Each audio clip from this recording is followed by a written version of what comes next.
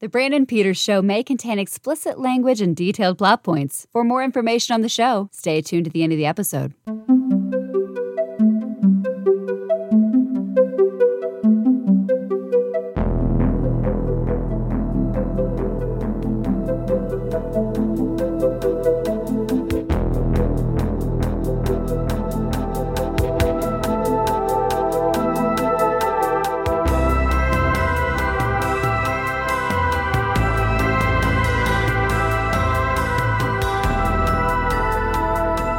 And now, here's Brandon.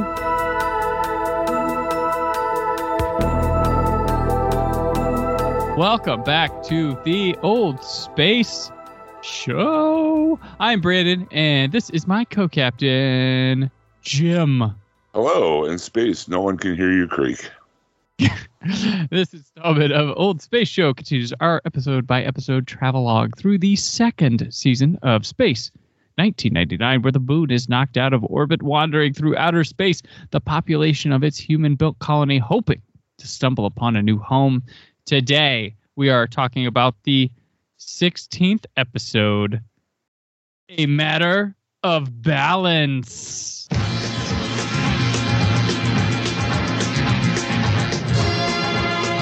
While exploring an apparently lifeless planet, a member of Alpha's crew comes under the influence of an anti-matter being, and suddenly all Alphans are in danger of having their future swapped for the past.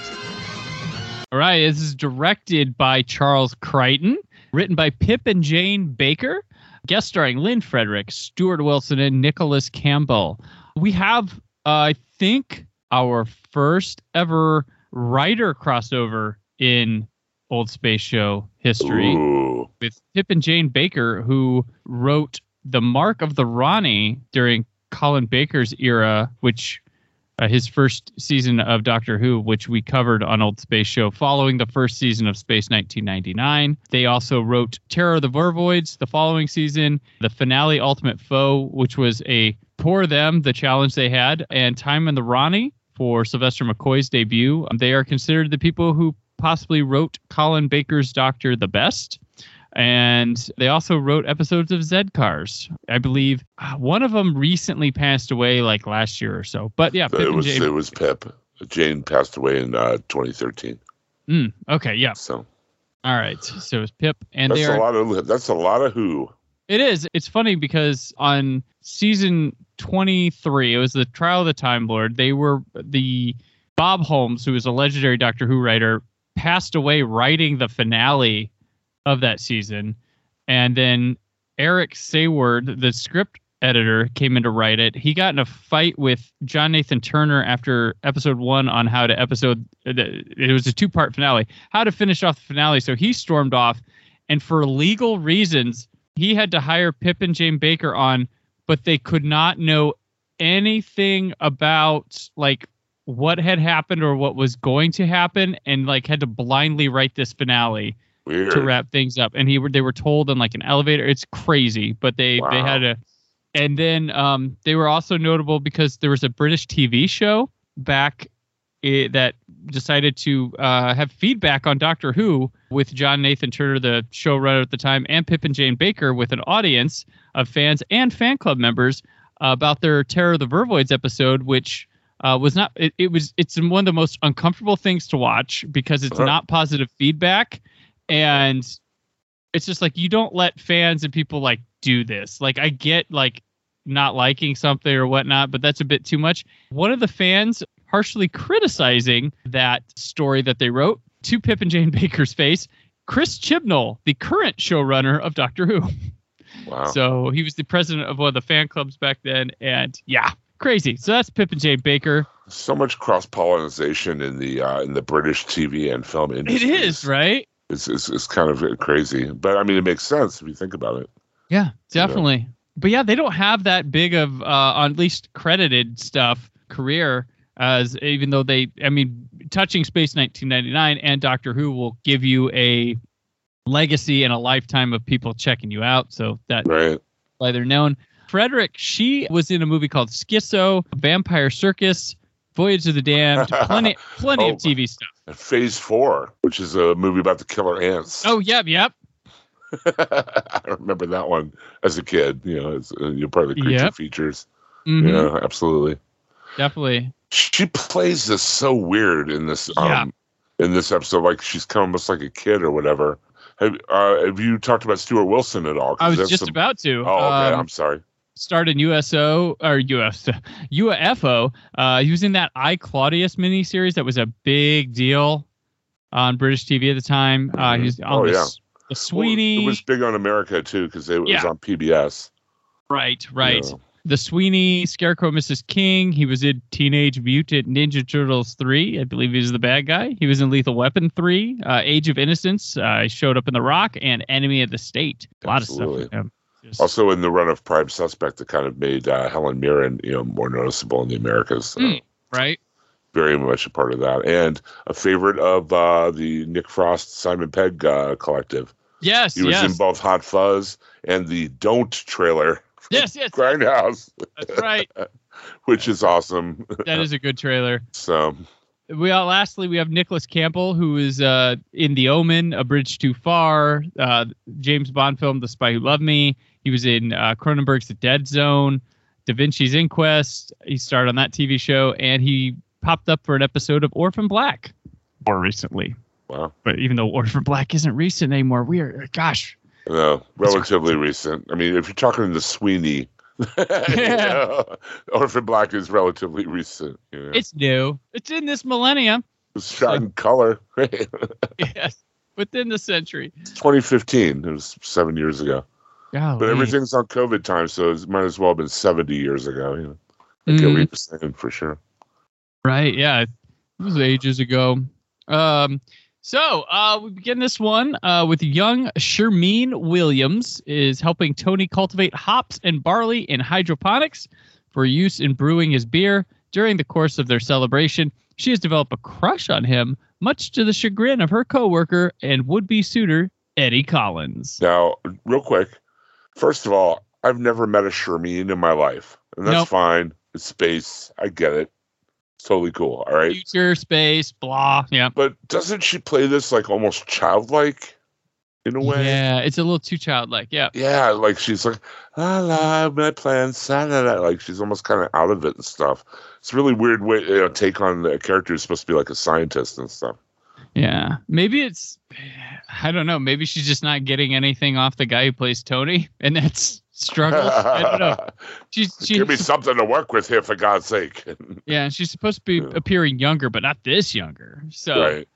It's just kind of, there was that weird stereotype in the 60s and 70s of the childish woman, like Holly Golightly, or trying to think of other versions of stereotype, and that's kind of where this was headed for me anyway. Mm-hmm.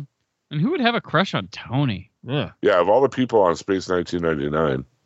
Tony? Like, Maya, this is your out. Go. Run.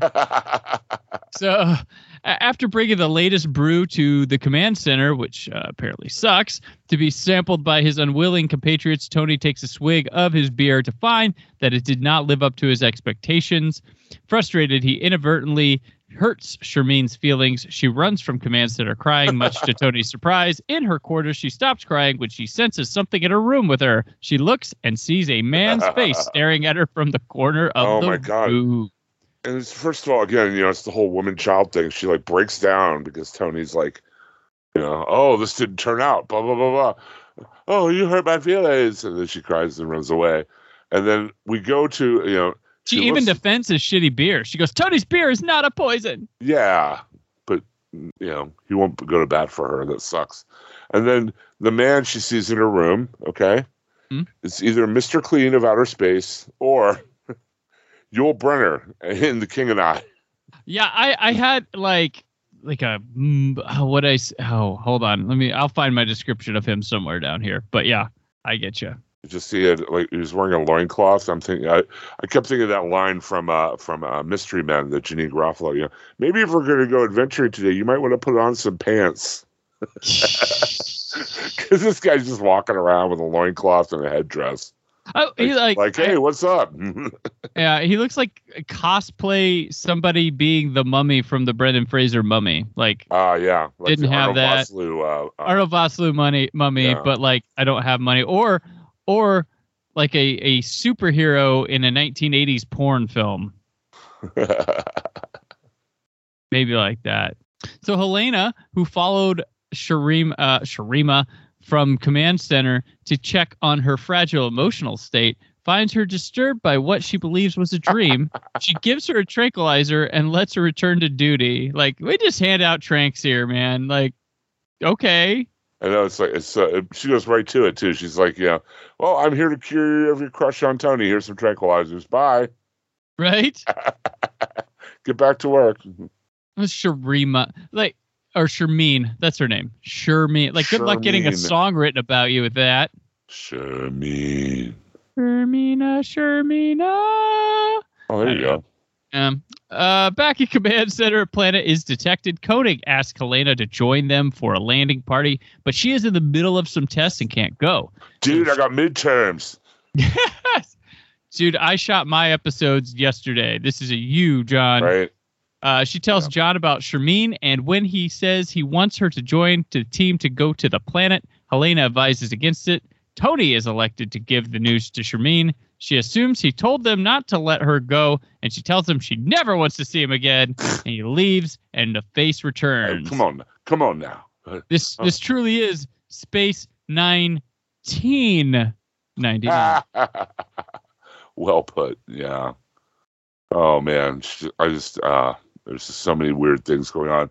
The whole woman-child thing going on. Mm-hmm. She just like her whole, at first, like, Tony's speaking to me. Oh, my goodness, now I have self-esteem again. Oh, wait. He's telling me something bad. My whole life is ruined. Yes. From one extreme to the other in, less than 5 minutes. So Tony leaves. The face returns, and he tells her his name is Vindrus, and he comes from the planet Sunim, and that she will see the planet soon. Sure he is. Yeah. I'm Jim, sorry. Not to jump ahead here, Jim, but do you know what Sunim backward is? You just blew my mind, bro. The brilliance of Pip and Jane Baker. Just blew my mind. I bits of brain all over my monitor right now. Holy crap. Didn't even notice that, man. Wow. Yeah. Oh. Thank you for enlightening me. You're welcome. I'm on the 11th level now, so thank you. It's minus for those of you listening. If you watch the episode, you'll get it. If you don't get it right now, you'll get it in a little while. I watched the episode. I didn't get it, so thanks. It wasn't until seeing his name written out that I latched onto that. So when I watched the episode, no. She tells him that she is not going, but he tells her that if she does, as he says, she will. He has her bombard a seed with protons and plant it, then tells her to prepare to go to the planet. She leaves as Eddie Collins returns. The seed grows to maturity at incredible speed. Eddie notices the plant, and when he smells one of the flowers, falls unconscious. And the landing party prepares to embark. As the landing party prepares to embark, they find Shermeen, who tells Koenig that Eddie was suddenly taken ill. Uh-huh. You know what's funny is like Eddie gets a last name, but Shermeen, who's all over the episode, is just Shermeen. I love how these random episodes of the show will give somebody of ill consequence like full names. She's like Cher or, Bono, right? Yeah, one name. Shermeen. Shermeen. It could be like her first name Sher, last name Mean. Could do that, but no, Shermeen. I like when they make up names they think sound like future names. Mm-hmm. Like Shermeen. Sunim. Sunim. Vindrus. Yeah, Vindrus. Well, Sunim's the planet, but so that's what we'll name it in the future, right? They fly into Sunim to check it out. They arrive to find a completely Earth-like planet, but with no animal life detectable on their sensors. Shermeen wanders off, getting samples of the different plants. Vindrus leads her to a temple, which has already been discovered by the rest of the team. But as they approach, they are charged by a large horned creature, which, is it the Minotaur guy, like the fish guy with Minotaur stuff on him, like repurposed? It's the head of the alien from Space Warp. Yeah, this is like the third week in a row. Yeah, they've used that same head like 3 times now. Like 3 weeks in a row. What? 3 weeks in a row, yep. It's the same head. I wrote it down. It's the head from Space Warp in spiky armor. Yeah. Wow, repurposing. And we just also had an episode that had just plant life and no animals too. Remember? Right? Because they stepped on the grass or something, and they had to. Oh man, I can't remember the name of the episode now, but yeah, same deal. Planet with no animal life, just plants.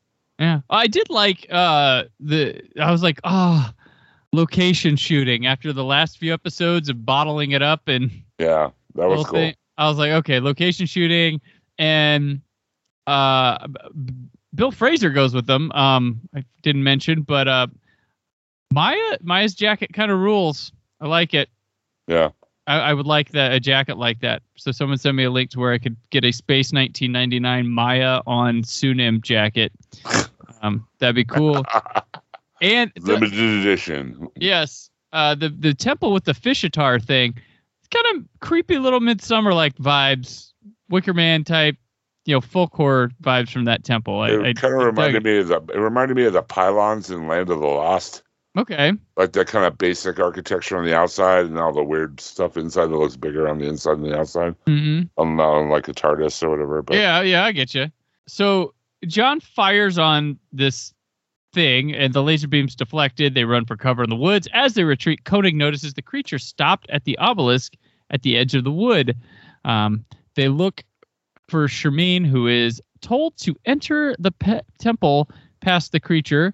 Vendress assures her that it will not attack. She enters the temple unscathed, where Vendress tells her that he needs her help to cross over into our world. And I love the inside of this temple, the design. Yeah. This is cool. This is beyond Space 1990. This is too cool for Space 1999. I'm wondering if we hadn't seen that before. Do you remember? I'm really bad with the episode titles, and I'm super sorry.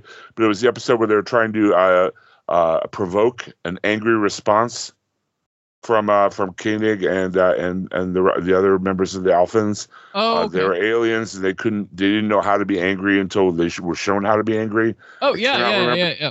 That is, I'm pretty sure this is the same set. Is it? Am I double complimenting the same thing? But it's like really darkly lit. This set is like really, really darkly lit, and it's like triangle shaped. That's okay. I would have to. It might be. I'd have to go back and look again, but I'm pretty sure. Damn, and I was like all happy, like, well, look at this, cool. But we have distance between these, and you and I watch other things in the meantime, like. So, oh man, or if a listener wants to go, yeah, Jim is right. That helps. Our laziness factor, but So he needs her help to cross over to the other world. Asks her to take a cylinder back to Alpha.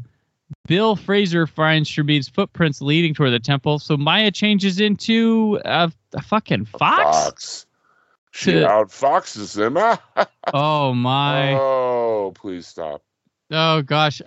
So by the way, this thing it looks like a shake weight, like the thing she's like trying to hide. Mm-hmm. Yeah. Like maybe like a cocktail shaker or something. It's just. No, I get you. So she gets in there through the creature and finds Shermeen, and after recording images of the wall, leads her out. And Maya hesitates when she sees the creature, but is told by Shermeen that the creature will not harm them. Unable to contact Alpha, Koenig decides to return to base. So on the way back, he asks Shermeen why she was able to get past the creature. She tells him that no harm will come to her on Sunim. He asks how she knew the name of the planet. She becomes defensive and he backs off. On Alpha, they review Maya's tapes and come to the conclusion that the creature that they saw on the planet was made up of antimatter. Okay. Two things here. First of all, why does Shermeen act like a 12-year-old girl when he's talking to her? Yeah. What's the guy say? I don't know. How did you know it's called Sunim? I don't know. It's just like it's just like she plays it like very like I don't want to say childlike, but very immaturely. Right. And then they explain antimatter for like 10 minutes.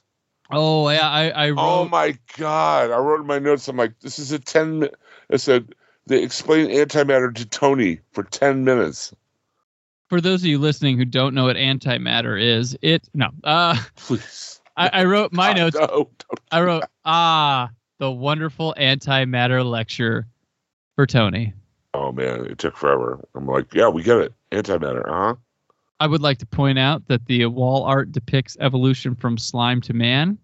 There is no God. Just saying. Then. That's what it depicted on the wall. Sorry for the people of Sunim. That's what happened. So after that lecture, including PowerPoints, a handout, some laser pointing, and more, it really didn't. But Vindris appears to Shermeen and asks her to get a generator that will fit the cylinder to bring to the planet. Tony walks in and sees Vindris. He's knocked out and made to forget what he has seen, because that's a power. What? That was so pointless. Like, it was just so pointless. It's like, Tony immediately sees this guy, and then he's like, oh, and then immediately, like, he has the power of making him forget. Mm-hmm. What is he, like Superman at the end of the movie kissing Lois? I mean, what the hell is that? Yeah, he's like, all right, now you forget. Is it only because of plot convenience that they had him like see him and then forget? I don't know. Apparently, Pip and Jane Baker. Shermeen gets a generator and, using a flower, hypnotizes Bill Fraser into taking her to suit him. Vindris has her hook up the generator to a matter converter, then has her step into one of two booths. Vindris locks her in and trades places with her, sending her into the antimatter world, where he enters the matter world. So, I'm like, oh, Shireen, you fool. What did you think was going to happen? Okay, first of all, I wrote all this in caps. Are you ready? Here we go. Mm-hmm. He told her that for him to cross over, one of them would have to trade with him. And she is all surprised about it. Yes. Oh, you meant me? He literally said that to her before she got in the isolation booth. He said, someone from your world will have to cross over for me to come back to mine. And she's like, okay. And then it happened. She's like, what? No. Oh, my God. So Koenig, Tony, and Maya, who had followed them to the planet, arrive at the temple. Vindris exit the temple after Koenig figures out that the creature cannot harm them. And it's antimatter. So I'm sorry. Yeah, it does. When you fire a laser at antimatter, it bounces off. It doesn't just go through it. That's science. Yeah. So that's just science. Yes. They learn that Vindris is no longer antimatter. Koenig asks where Shermeen is. Vindris tells him that she is inside the temple and won't come out. He suggests they go in and get her. John and Tony follow him in, and Vindris seals the door to the temple. Well, first, the Koenig is like, you two stay here. I'll go in. And he goes in. And then Tony looks at Maya. You stay here. I'll go in. Right. I'm just like, what is Maya going to look to behind her and no one would be like, you stay here? I'm just like, Tony remembers that Vindris needed people to maintain the balance for the transfer into the matter world. Tony shoots Vindris, but the beam bounces off, because that's what happens with antimatter. If you shoot it, it bounces. That's clearly an Einstein's it is. Totally. Science. Hashtag science. Ask Thomas Dolby. He'll tell you. Right. Science. Vindris demonstrates that he does have an effective weapon and orders them into the conversion booth. Koenig throws his comlink at Vindris, and he and Tony hide. That was great. What we have here is a failure to communicate, right? While Vindris looks for them, Maya, who hears the commotion, she has gotten in the temple because she turned into a chimp, like a monkey. So I need to get into this almost impenetrable weird alien structure. What am I going to go as? Monkey, because I'm an alien and all I know is earth creatures. Right. John tells Vindris that Shermeen is coming back because he knew what Vindris was up to and set the generator to work at partial power. Maya transforms into Shermeen and enters one of the booths. She calls to Vindris, telling him that they need to try again or they will all be destroyed. I thought that was kind of clever. It's a way to work Maya into helping the plot. I guess. I don't know. Him setting the thing ahead of time to only be half power. I would really. Yeah. Okay. Yeah. I really like the isolation booths, though. They remind me of like on old quiz shows, right? Right. Yes. Or turn up the air and trying to catch dollars. Yes. Yes. Vindris approaches the booth. Tony pushes him in, and John bars the door shut. Maya exits and turns the converter on. She can't recall the controls of the one she had seen before, but Shermeen is able to guide her, and the conversion is reversed. John sets the reactor to overload. Tony finds the button to open the door, and they head back to the Eagles. Before they can lift off, the generator explodes, and the planet is returned to antimatter.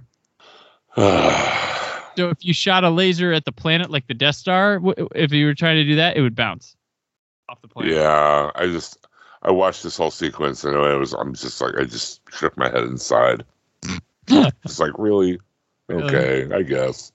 Back on Alpha, Shermeen returns Tony's hops as she needs the room to test a theory Eddie Collins has on plant growth. I like Eddie better now. I have an Eddie now. Yeah.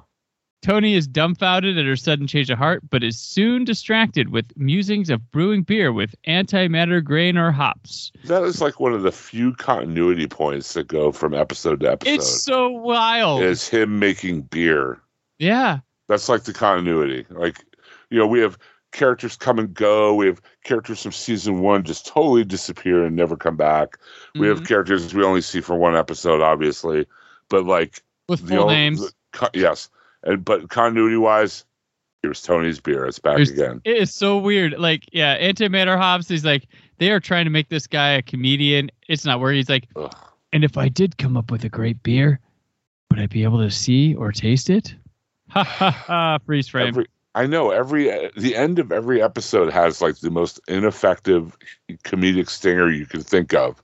Mm-hmm. Like every time it's just like, I imagine Fred Freiberger wrote them all. Timing. I imagine Fred Freiberger wrote all these scenes. It's a constant throughout this. Either that or you let them improv them. Yeah, true. I do have an observation here. So these Koenig heavy episodes, the Landau ones, they always have Maya in them. They pair them with Maya, but they seem to be more location shot or feature going to another planet, another base or something. And, and then the Helena ones are always like bottle episodes stuck on Alpha with like nothing. Mm-hmm. Koenig's off doing something. Yeah, he's off to. It's interesting when it's like a Koenig heavy episode and Helena's are like, well, John's out flying with Maya and we're stuck here in Alpha. What's going on?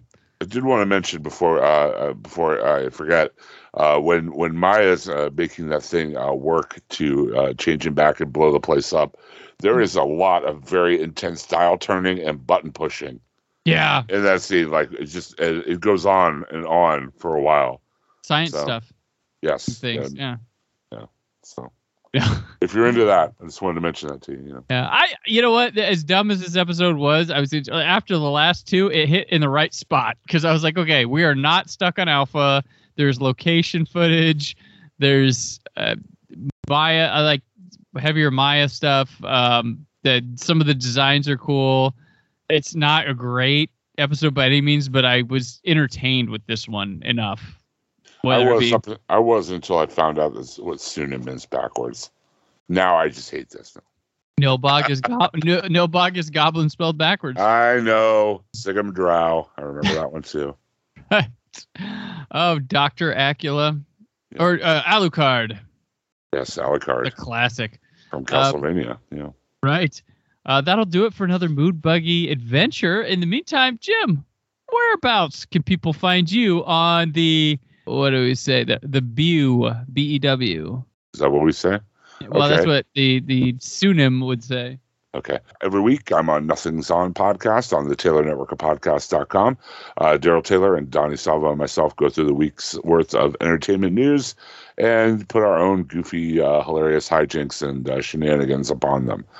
You can also listen to me at the Walking Dead TV podcast at hhwlod.com. And we'll be getting back into full gear in about, I think, 3 weeks as two of the shows come back in February. So if you're a zombie fan, come back and join us. We've been watching since the beginning, and we'll be sticking around until the end. Hashtag Antony-Matter. And I'm on Twitter, Instagram at Brandon4KUHD. Written work at whysoblue.com. There's more from the Brandon Peters Show this week, but until then... Alpha out. Thank you for listening. The Brandon Peters Show is a Creative Zombie Studios production. Produced by Brad Shoemaker and Brandon Peters. Written and edited by Brandon Peters. Announcer vocals by Jessica Alsman. Theme song by Metavari. Web design and show art by Brad Shoemaker with Brandon Peters. All music and clips featured in the episode are property of their respective studios, and no infringement is intended. Additional information on this and other episodes at BrandonPetersShow.com. For any inquiries, press opportunities, or sponsorship, contact mail@brandonpetershow.com. The show is available on Apple Music, Spotify, or anywhere podcasts are found.